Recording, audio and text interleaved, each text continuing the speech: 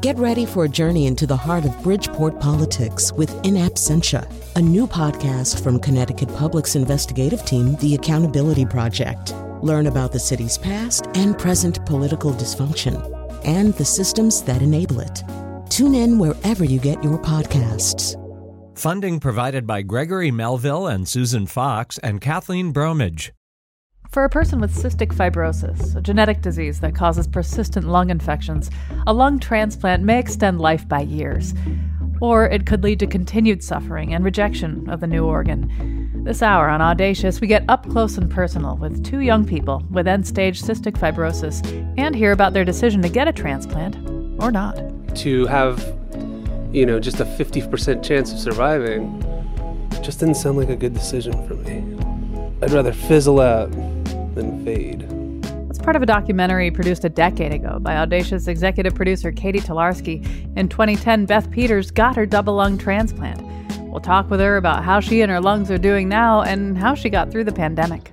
I even survived with cystic fibrosis for 40 years and 10 plus years with transplanted lungs to sit at home in my house alone eating a baked potato for dinner, which is pretty much what I did for a year. I'm Kyone Wolf. That's after the news. From Connecticut Public Radio in Hartford, this is Audacious. I'm Kyone Wolf.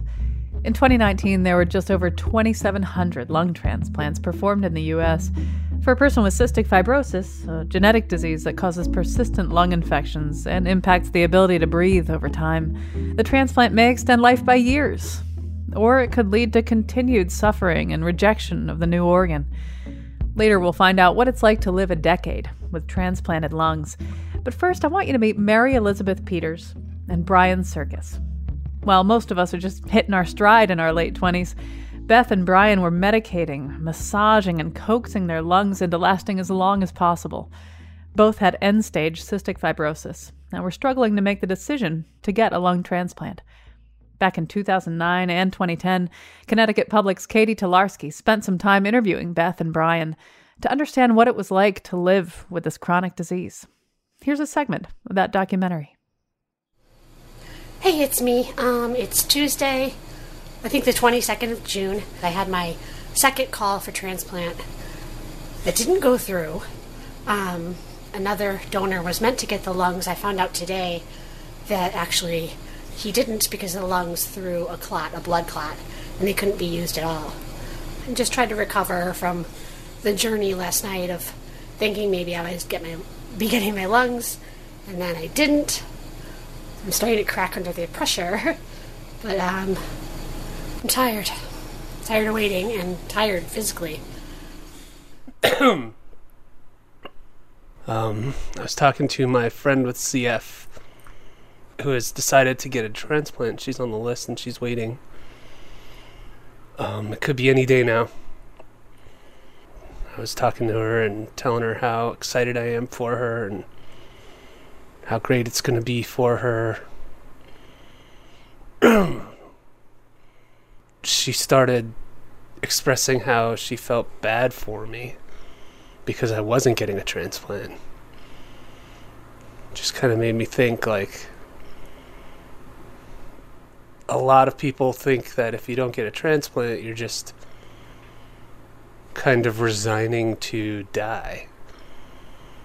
And it's not the case. It's the opposite. I want to live. I want to do everything I can with the time that I have, however much time that may be.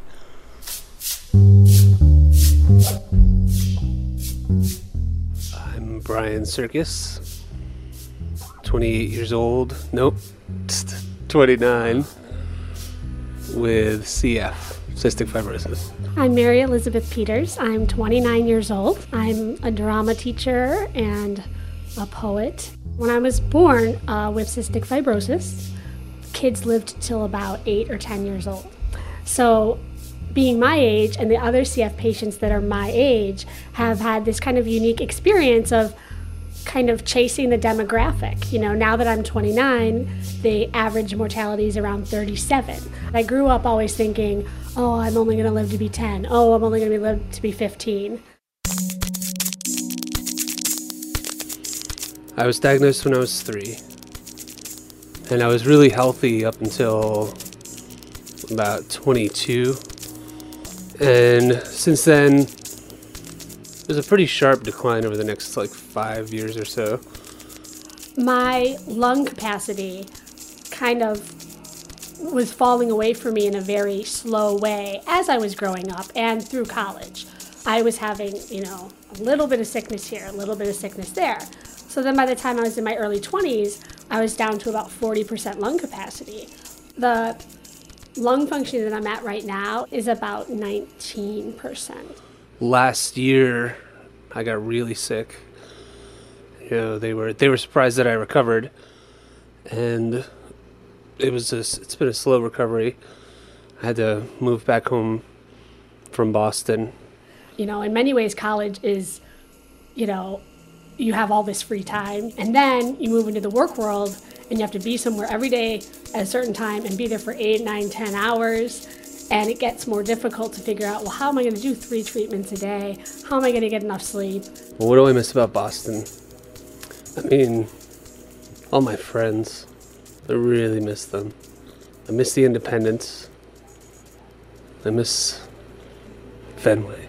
I miss going to the park. I miss driving. When I was in the ICU and my lungs were failing, the doctors were talking to me and my family about me dying and all the things we needed to do to prepare for that. And then just kind of out of the blue, I started getting better. Still don't really understand why. Presumably all of the drugs they were pumping into me. So anything would have been better than, dying. But no, I went through rehab. It was crazy. I know. Right, Lily? Yeah. My name is Ahmed Euler, Director of the Adult Cystic Fibrosis Program at the Combined Children's Hospital Boston and Brigham and Women's CF Center. Beth and Brian were part of our CF Center. Cystic fibrosis is a genetically transmitted disease, and it impacts about 30,000 people in the U.S. There's a deficiency in it's called the CFTR gene, or the cystic fibrosis transmembrane regulator gene, which leads to dysfunction in multiple organs. It predominantly affects the lung. And in the lungs, when you have a dysfunctioning protein, you end up having a dehydrated airway surface liquid layer. This simple abnormality where chloride is not being regulated properly at the cell surface essentially doesn't allow for bacteria and other debris to be cleared. It also is very hospitable to bacteria. Bacteria can thrive. So bacteria that are normally pretty harmless to regular people will become very dangerous. Chronic infection and inflammation that slowly destroys the lung. It is a disease affecting the endocrine system. So most people produce wet, slippery mucus. Which is gross, right? I always say CF is the grossest disease anybody could have. Thicker and sticky mucus. The mucus that's in your lungs, that's in your digestive system, in your gynecological system. Instead of being thin and being used for its proper functions in different areas of the body, it is too thick. It kind of grabs germs and grabs diseases. Very friendly to bacteria. And keeps them and lets them grow. And in the lungs, it just clogs up the airways, so eventually... what we call an obstructive ventilatory defect. You just have a lot of trouble breathing. You feel kind of like you're drowning all day.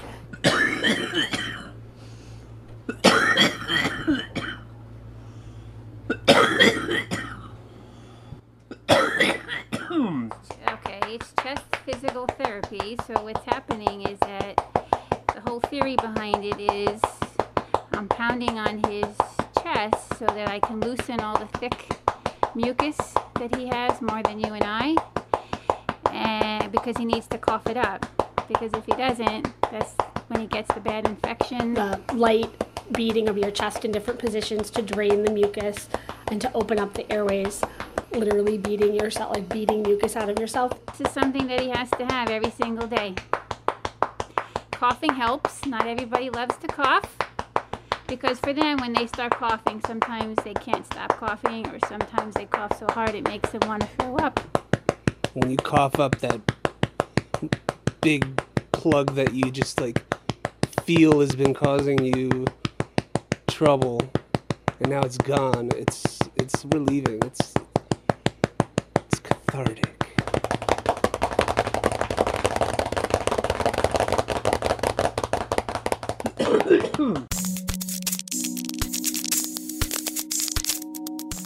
And I was really healthy up until when I first started growing Cepacia. We usually say that there's no emergencies in CF, but this bacteria presents an emergency. A group of organisms that we know that cause a worsening disease in CF patients. In fact, when we use the word Cepacia, it is, patients feel this is a death sentence. They feel like this is the bacteria you need to avoid. There was a time when it seemed like a lot of patients were contracting Cepacia, and adult patients who were doing relatively well, and then getting Cepacia, and then immediately having getting very sick very quickly from it. These bacteria also impact the way you survive the post-lung transplant. Because the Cepacia can come back, even after the lungs were taken out and replaced with new ones. And they think it's because the Cepacia doesn't just get into the lungs, it gets into the blood, it gets into the whole body. Considering the life I'd have to live just to go through this, to have, just a 50% chance of surviving, just didn't sound like a good decision for me. In the way I've lived my life. I'd rather fizzle out, than fade.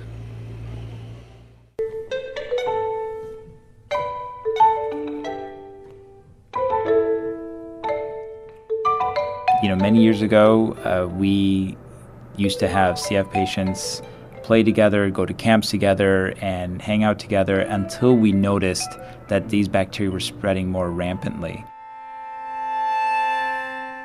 In the hospital, we had our own little CF crew, because it was just like kind of a steady rotation of us throughout the year. The nursing staff all knew us and loved us. Well, knew us anyway. And we were just kids, and it was kind of like a second family. And then now in adulthood, they don't want us to have any contact at all. As we got older, got sicker. My first friend died when I was, I think, 11 or 12. I had a very close family friend who actually passed away when I was like 13 or 14. That's when I started considering my own mortality. What is my relationship with my lungs? I don't hate them. I feel like my lungs are like a really poorly behaved child. That it's like my job to coax them and take care of them and rub them and hold them. But then sometimes they're really, really bad, and I get really angry at them and want to give them a timeout. I don't want them anymore. I'm done with them.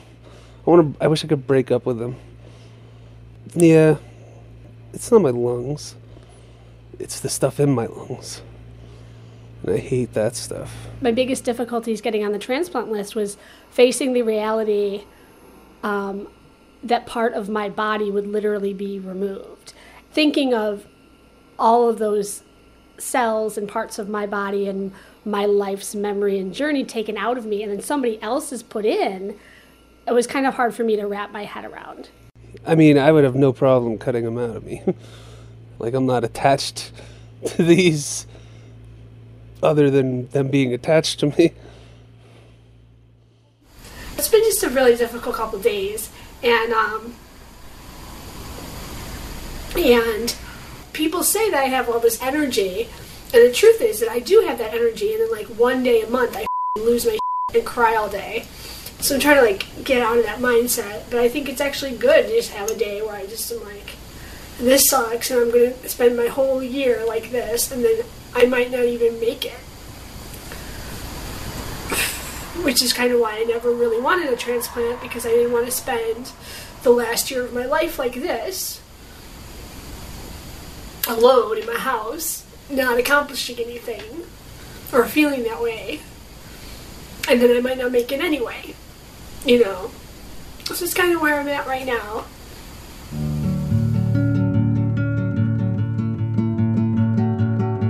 Well, it was really difficult. I mean, I would say a year and a half ago, I wasn't even considering lung transplant, because I've watched a lot of friends or family members go through it and have great difficulty or pass away rather quickly after their transplant. My thought was I wouldn't want to die twice.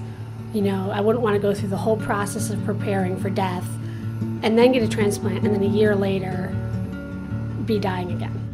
At that point, when you're so sick that you're needing a transplant, or I should say at this point, a lot of times it's easy to feel like you don't have any control. And that's something I have control over, is, you know, it's a decision I can make. It's firm. And also, you know, I kind of know how it's going to be at this point. I get it that, you know, other people would say, if this is it, if this is how my life is ending, I don't want to spend that time being a lab rat. You know, it's just a lot of soul searching, I guess you'd say. You know, a lot of questioning the ideas that are presented to me, and just, I think, asking the questions that everyone asks themselves, maybe just a decade earlier.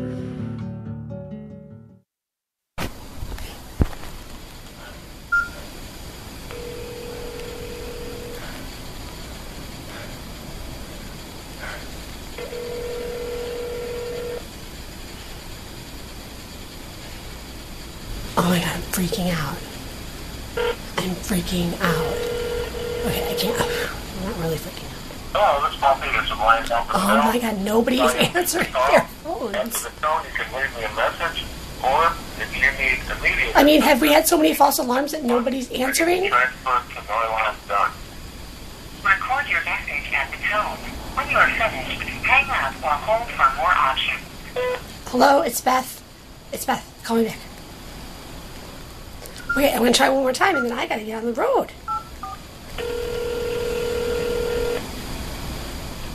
Hello? Hi, Mom. I got a call. I knew it. As the primary recipient. But I got to get everything ready. Carl's here in my driveway, so I'm going to go, and then I'll call you at the hospital to give you more details. Okay, you're at Boston? Yeah, at Boston. Okay, so, all right. And it's a young, I knew it. It's a young donor. I knew it. Okay. Yes, I knew it. All right. Okay. Bye. I know you're busy. Call me back. Okay, I love you. Bye-bye. Bye.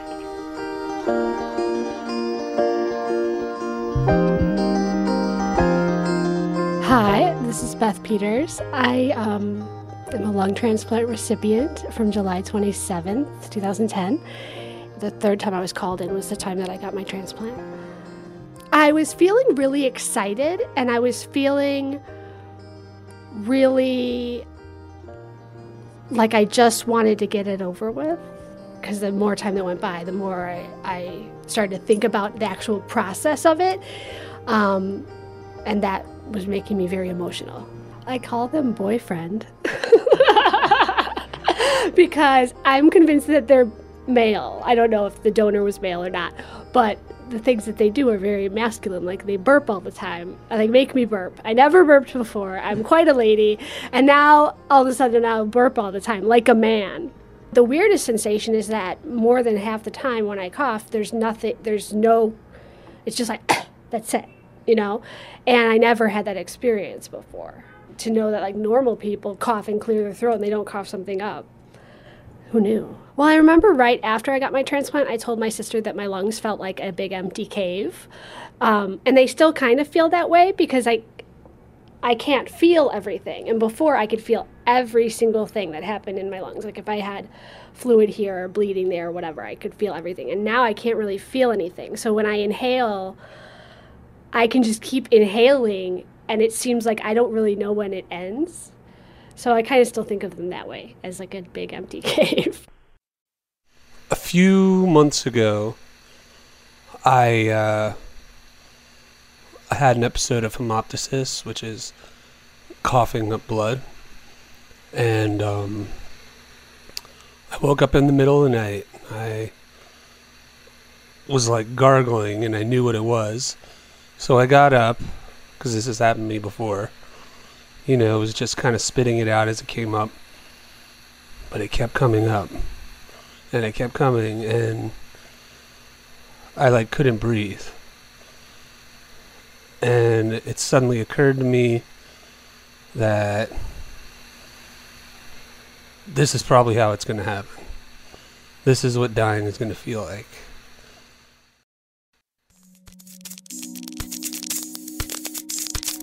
Turning 30 for me was more of an accomplishment. My mom, being the wonderful person she is, threw me a huge, amazing birthday party and invited all of my friends from all over and family. So a lot's happened in the last couple of years, and my life has changed a lot, and my opinions on certain things have changed, and I guess what I've come to the conclusion is that I'm going to pursue a lung transplant.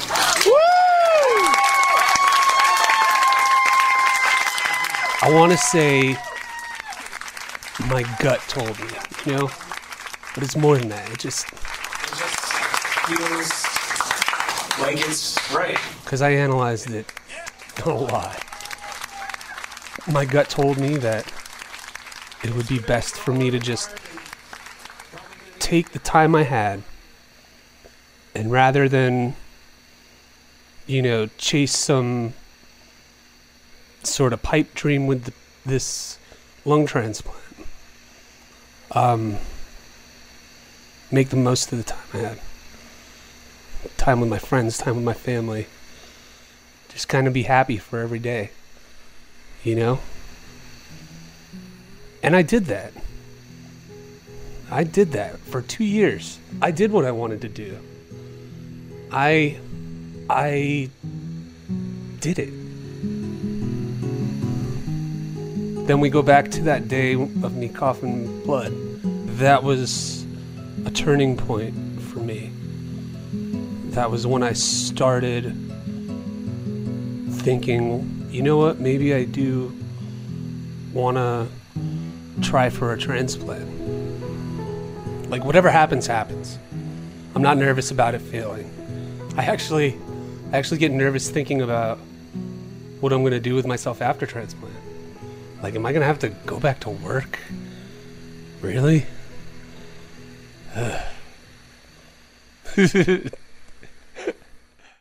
That was Brian Serkis and Mary Elizabeth Peters from a 2010 documentary produced by Katie Tolarski.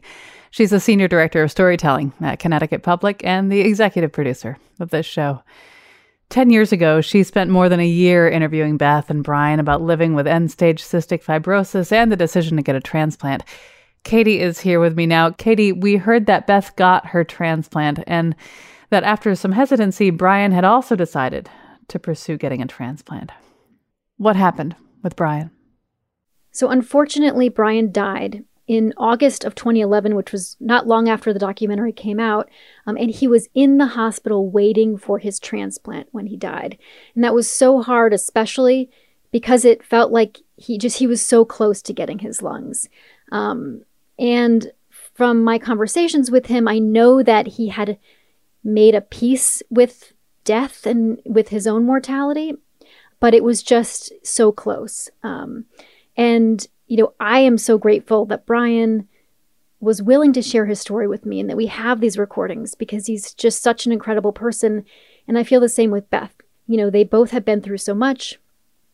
And the fact that they are so, Brian was so open about it and Beth continues to be, is just incredible. After all this time, we're putting this show together and taking this big, long look and following Beth and what's happened with her. And we'll hear more about that in the rest of the show. But I wonder what it was like for you as you reviewed this audio to hear Brian's voice. Yeah, it always makes me really sad, but it also makes me happy because he just was this force of life and light. And I actually just sent his mom a note today on Facebook and told her that we're airing this again and, Brian's voice will be out there. And she said, she loves listening back because she can hear his laugh. And it was, we were all the same age back then. We were all about 29 years old. And so this made me take a strong look at my own life and mortality as well by talking to Beth and Brian. So just hearing Brian again, I'm grateful that he shared his story and that we can continue to share his voice and his story with our listeners. Well, his story is beautifully told. Thank you so much, Katie. Thank you, Kion. If you want to make sure you're an organ donor, visit organdonor.gov. When we get back, Katie checks in with Mary Elizabeth Peters a decade after her double lung transplant. I picture that his soul is passed on to heaven, but his lungs are stuck here in earth, so I have to do well by them, I'm Kion Wolf. This is Audacious. Stay with me.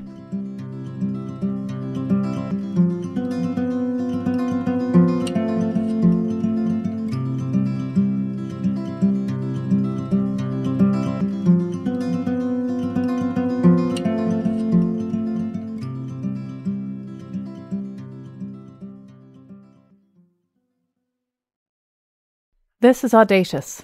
I'm Kion Wolf. Today we're talking about chronic illness and life before and after a lung transplant. Earlier we heard a documentary from 2010 produced by Connecticut Public's Katie Tolarski that featured our next guest, Mary Elizabeth Peters. She's an author, a patient advocate, and a theater arts educator. She has cystic fibrosis and received a double lung transplant in July of 2010. Last week, Katie had a chance to sit back down with Beth a decade after the documentary and the transplant. So I follow you on social media, all your different accounts, but we haven't really had a conversation in probably longer than a decade, because that was when the documentary came out, and I had interviewed you for months leading up to your double lung transplant, and then after your transplant. In that documentary, I asked you what your relationship was to your old lungs. So I want to ask you again now, what is your relationship to your new lungs now that they're, you've had them for 10 years? I do still personify them as being male. Honestly, I have definitely had medical challenges in the last 10 years, but only one of them was significantly related to my lungs. And the most of my lung functioning is pretty normal. So I guess I don't have a strong personification of them right now or relationship to them, because most of the time they act pretty normal, which is crazy. One other thing that you had said when you were in that conversation with your mom when you found out you were going to get your lungs, was that all you knew that it was from a young donor. Do you have any other knowledge of who that person was? Well, I do now know that the person was male. They were an adult, legally an adult. Mm-hmm. So that's kind of what I know about it, is that it was a younger man. And what do you think about, or how do you think about that person, that young man who is no longer here, but has donated his organs to you? What's your relationship with him as you carry on with his lungs?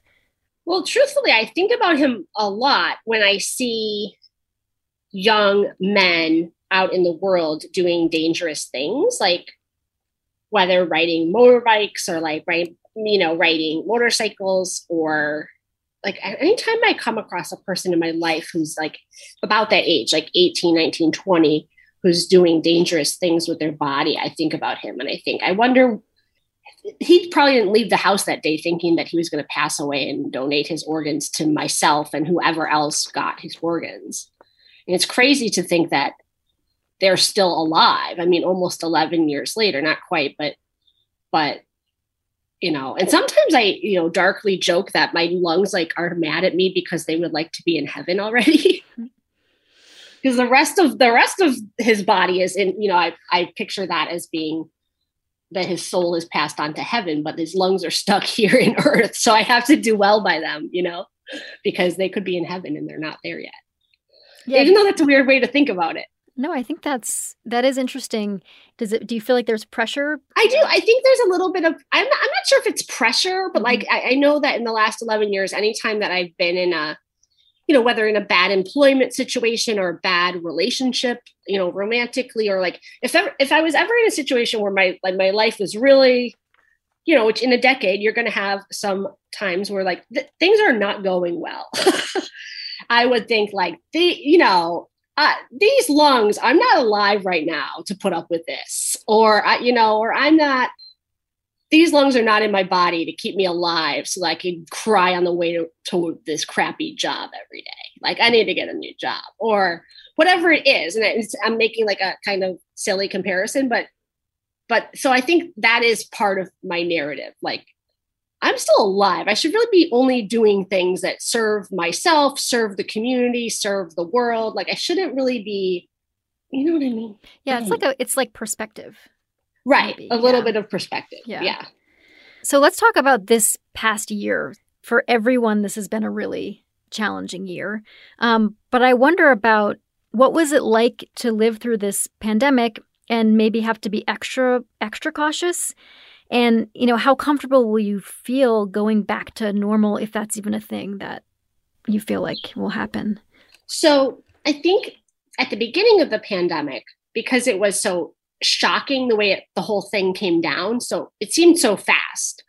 You know, my day job right now is that I am an elementary school drama teacher, Boston public school teacher, with little kids that on a good day with no pandemic are little germ factories, you know?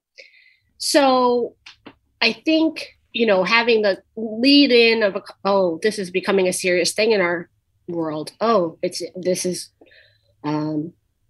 COVID is in America now. Oh, there was the Biogen. Okay.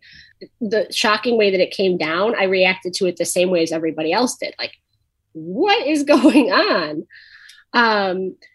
And then as it went on for so long, I feel like I wanted to be as cautious as everyone told me to be. But there was this kind of irony about it because I've always lived with a fear of respiratory diseases that I would catch that would kill me. So it felt very familiar, like, well, I can do what I can do so that I don't catch this really bad thing that it would take me down in a heartbeat. But I also want to live my life, you know, and what you were asking about earlier, what we were talking about earlier, I did have a lot of moments where I was like, I even survived with cystic fibrosis for 40 years and 10 plus years with transplanted lungs to sit at home in my house alone eating a baked potato for dinner, which is pretty much what I did for a year. So I think I was, you know, I had ironic feelings about it, or maybe angry feelings about the whole pandemic. Yeah. In some ways, the perspective that a lot of us have gained over the past year because of the pandemic, which is like someone I love might die. Right. I might die. Oh my God, germs everywhere. Like that's something that you've had your whole life. And so we're all sort of like joining you in this, you know, in the reality that you've been living. Talk a little bit more about that. Yeah. Well, I mean, the first thing that comes to mind is, you know, early in the pandemic, but then it's become an even more divisive issue is this idea of wearing masks and other kinds of PPE. And people having such a problem with it. And then also people acting like masks and PPE don't really protect you or protect anyone else. I mean, I remember early on being in a conversation with somebody who was like, I just think it's ridiculous to wear a mask in the grocery store. I mean, what's going to happen in the grocery store? And I've been wearing a mask in the grocery store in the wintertime since I got my since a year before my transplant, because immunologists have known for a long time that grocery stores are incredibly germy places because everyone is touching the food and you end up standing next to people for long periods of time. And just the nature of so many different things about a grocery store make it a petri dish. And people overreacting to that idea that you would wear a mask in the grocery store. And then also this fallacy that it wouldn't help anyway. And it's like, well, all of the science has been there forever before COVID that wearing a mask protects yourself and protects other people. So stuff like that really made me mad, that simple things that people with CF or people post-transplant or people with cancer or, all this list of things that now everyone in society seems to be more aware of, that people have been doing for years. I mean, I know people who for years have been coming home and immediately taking off their clothes and putting in the laundry and putting on fresh clothes. To do all of these practices that people really discovered during COVID and also acted like were horrible things that were ruining their lives. I know people who have been doing that for 20 years to protect themselves from getting the flu or RSV. So it was just kind of funny to see how lazy and selfish a lot of people are, and that they had such a small perspective on, like, if that's the worst thing that you need to do is change your clothes when you come home and wear a mask when you go to the grocery store, and that's all you need to do to protect yourself from a respiratory illness, well, like, you should talk to some of my friends, because they do hours and hours and hours of work every day to make sure they don't die from a respiratory illness. That's Mary Elizabeth Peters. She's an author, a patient advocate, and a theater arts educator. She has cystic fibrosis and received a double lung transplant in July of 2010. She's speaking with Katie Tolarski, Senior Director of Storytelling and Radio Programming here at Connecticut Public, who last interviewed her a decade ago for a documentary about chronic illness and lung transplant. After the break. This could be the year that I have a big rejection incident or not. I could get through this, and we could be sitting here doing another interview 10 years from now, and I could have the same lungs in my body. I'm Chion Wolf. This is Audacious. Be right back.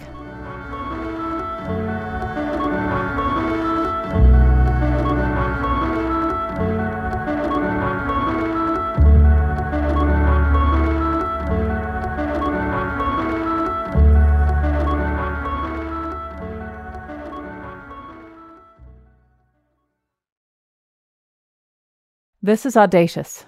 I'm Chion Wolf. Today, I'm handing over the interview mic to my colleague Katie Tolarski. A decade ago, she interviewed Mary Elizabeth Peters. She was a 29-year-old with end-stage cystic fibrosis. In July of 2010, Beth got her double lung transplant. Today, she's an author, a patient advocate, and a theater arts educator. In the past decade, Beth lost her sister, Teresa, who also had cystic fibrosis and had gotten her double lung transplant in 2003. Teresa died in 2013 because of an infection and rejection in her new lungs. She was 36 years old. Beth told us, "It's been strange to outlive her in years, but also in time post-transplant. It makes me wonder how long my transplanted lungs will last before I run into a lot of trouble. And if I would need a second transplant, would I want to get it? I'm not sure." Katie asked Beth about the outlook for her own lungs. As I understand from my research, the year after the lung transplant is sort of the most tenuous time where things can go wrong or your body can reject the organ. And some lungs can last 5 years, 10 years. Some people have had their lungs for decades. So how are your lungs doing, and in what circumstances would you need to start planning for a second transplant? Well, I have only had one episode that they are considering. I mean, at the time they called it an acute rejection episode, which was about 5 years in and was totally random. Like I go for blood work every couple of weeks to check on different things, and my blood work came back kind of crazy. And then we did a bronchoscopy, and that also came back showing that I was in acute rejection, and I had no symptoms. I wasn't short of breath. I had no fevers. The only thing that showed it was that my blood work, my white count was out of control. And then when they did a bronchoscopy, which is when they actually go down your throat into your lungs and take samples, those also showed that my immune system was sort of attacking the lungs on a, that's a basic way to explain it. But that was about 5 years in. So now that's about 5.5 years ago. And then since then, sometimes my numbers have gone up and down that I may be in chronic rejection. And chronic rejection is when slowly over time your body rejects the organ over a course of, for some people months, but most people years and years. But then sometimes we think I'm not in any sort of a chronic rejection phase. So if I am in chronic rejection, it's very mild. So for me, 11 years out, to have had one acute rejection episode, and it was solved pretty easily. And to not even know if my body is in chronic rejection is pretty good. That's pretty good in terms of statistics. It's very good. It's super good. So one thing that you had talked about back when I interviewed you was this idea of chasing the demographic. About your life expectancy. So when you were little, it was like 10 or 11. 10 years ago, you said that the life expectancy for cystic fibrosis was 37. Now you're 40. We talked about this a decade ago, but I'm wondering how you're still thinking about that idea now of like, you've always beaten the odds for this disease. Yeah, the life expectancy for somebody with CF is finally over the age of 40. So once again, I'm like just younger than it. And transplant, in the late 90s when they started, the mid 90s when they started really doing lung transplants in America, and as they've increased over the years, they used to give you that kind of timeline and say lung transplants only last this many years, and then you'll be looking at a second transplant.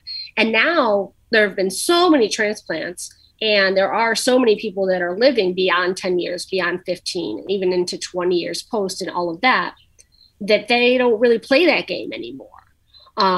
At least my team hasn't, and the other team that I've seen haven't, in terms of giving me an expectancy. But then you still kind of, dig around on the NIH website and the UNOS website and all these places and find out, well, there are still hard stats about how long the transplants last and who gets retransplanted and what the mortality is. So I do still feel that feeling, especially now that I'm more than 10 years out, that it's like, well, this is another pivotal time, where this could be the year that I have a big rejection incident or not. I could get through this, and we could be sitting here doing another interview 10 years from now, and I could have the same lungs in my body. So you are working on a book right now. Yes. Called Don't Let Them Kill You, 10 Rules for Navigating Chronic Illness. And you're also a chronic illness patient advocacy coach. Can you talk about some of the rules in your book? Well, the book, I want to be really practical. I want it to be the book that I needed, say, 15 years ago when I was 25 years old and my health was going downhill and I was single and had a job and had some crappy health insurance. Actually, I had a crappy job. I had crappy health insurance. I lived by myself and my health was headed south. And I knew some things from growing up with CF, but there were a lot of things that I didn't know that if I had known, I would have prepared for a little bit better. And I think I was able to prepare for those things by the time I was 30 and needed a transplant. So I want the book to be kind of darkly humorous, like myself, but I also want it to be kind of a how-to guide for a person who finds themselves with failing health, who lives and works independently and maybe doesn't have a huge family structure or, isn't a millionaire and needs to figure out, how is this all going to work? How am I going to piece together all of these parts of American life that are demanded of people while I am dying from something?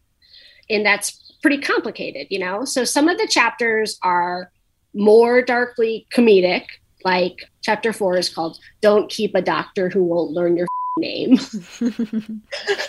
And important. During that chapter, I talk about, finding doctors that are compatible with you, but also not doctor shopping, not finding not going from doctor to doctor to doctor until you find someone who will just be a yes man or woman.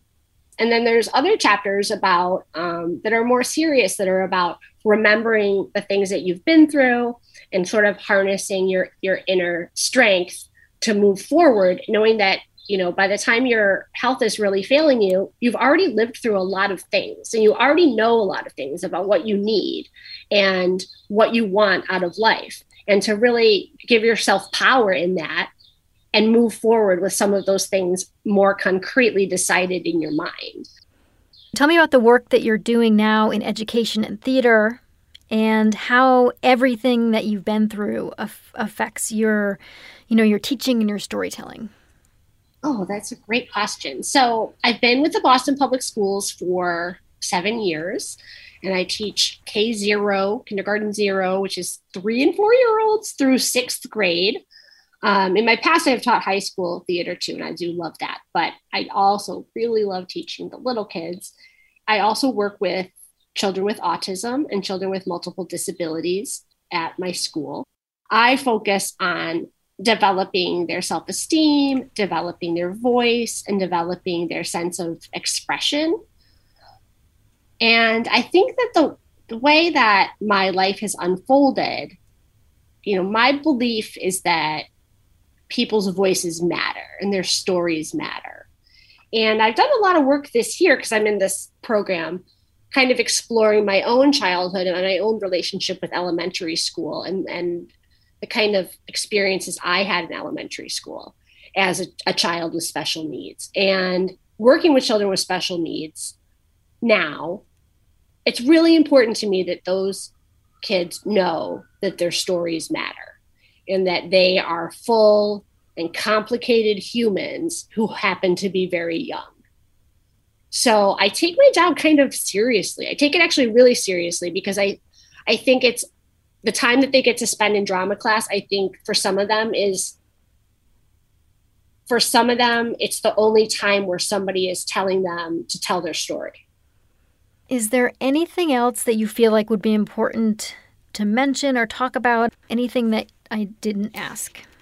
Well, the only one thing I want to say about this past year is that, I've been kind of sailing along pretty well. And then this year I had a couple of health problems, and none of them were COVID related, but I had a couple of health problems that really brought me back, or even one health problem that was so different than anything that I'd experienced before. It sort of reminded me that, we should all be humble, and we should all I shouldn't say we all, I need to be humble, and I need to realize that my body, I am strong and I am healthy, but my body has limitations. And if I don't serve my body well, my body will remind me that it has limitations. And I have to remember all those skills of how to take care of myself and how to get the care I need and who to get it from, and how to protect my brain when my body's going through something awful. Mary Elizabeth Peters, thank you so much for spending time with me today. Thanks for having me. It was good to talk to you again. Mary Elizabeth Peters is an author, a patient advocate, and a theater arts educator. If you want to make sure you're an organ donor, visit organdonor.gov. Even if you're pretty sure you're already registered, at that website you can edit your preferences. Like when I went there, I saw that I was able to confirm that it's cool with me if my organs, eyes, and tissue are used in research and education. Check your status at organdonor.gov. To hear the full documentary that Katie made back in 2010 with Brian and Beth, visit ctpublic.org/audacious and click through to today's show. If, when you heard Katie's original documentary, you wondered, how did she get all that tape? How did she figure out how to weave those voices in and out like that? Then, first of all, you're an audio production nerd like me, and you should also make sure you're subscribed to the Audacious podcast feed. It's there that you'll hear me interview the interviewer.